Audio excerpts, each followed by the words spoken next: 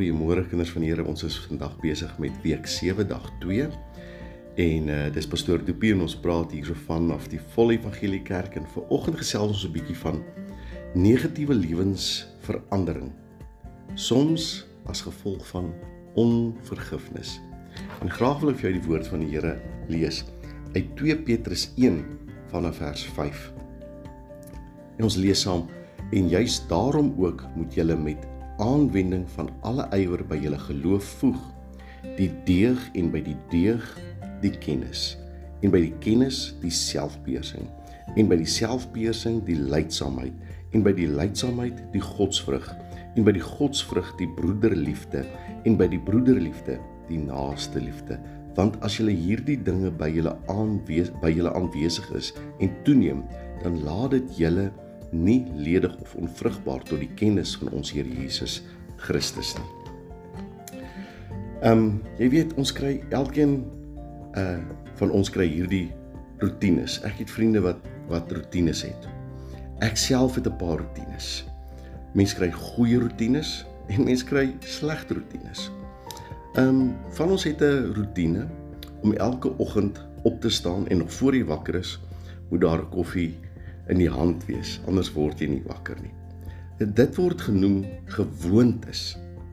En mens kry hierdie goeie en slegte gewoontes. Goeie gewoontes kry jou nie in die moeilikheid nie, maar dit is gewoonlik die slegte gewoontes wat ons diep in die moeilikheid dompel.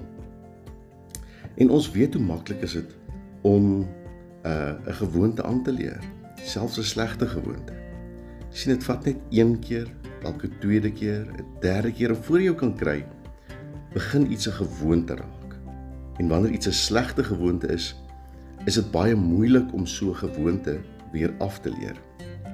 Nou, ons weet hoe moeilik dit is om 'n slegte gewoonte te verbreek. En die sleutel om 'n slegte gewoonte te breek, is om dit by die wortel van die probleem te gaan soek. By die wortel van hierdie probleem uit te kom. Met ander woorde, ons moet onsself die vraag vra: wat veroorsaak hierdie gewoonte? Van hierdie slegte gewoonte. En onvergifnis bring ons ook baie keer by onvergifnis bring ons ook baie keer by slegte gewoontes uit. Byvoorbeeld, as onvergifnis in ons lewens teenwoordig is, het dit 'n effek. Jy vergeef die eerste keer iemand nie. Die tweede keer vergeef iemand anders nie.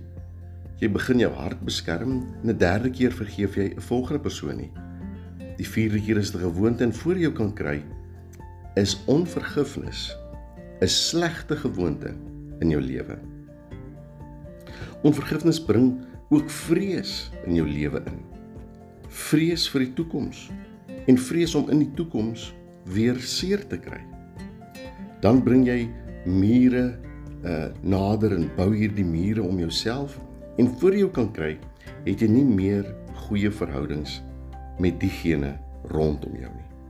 Maar vanoggend het ek vir jou goeie nuus. Elke slegte gewoonte kan verbreek word, selfs die wat veroorsaak word deur onvergifnis. Kom ons bid saam. Vader, dankie vir die voorreg dat ons vanoggend uit u woord kan lees en saam met u hierdie dag kan begin. En my gebed is, Here, dat as daar in ons lewens enige slegte gewoontes is, as gevolg van onvergifnis in ons lewens, o Heilige Gees, kom wys dit vir ons uit. En help ons om ook hierdie slegte gewoonte te verbreek, bid ek in Jesus naam. Amen.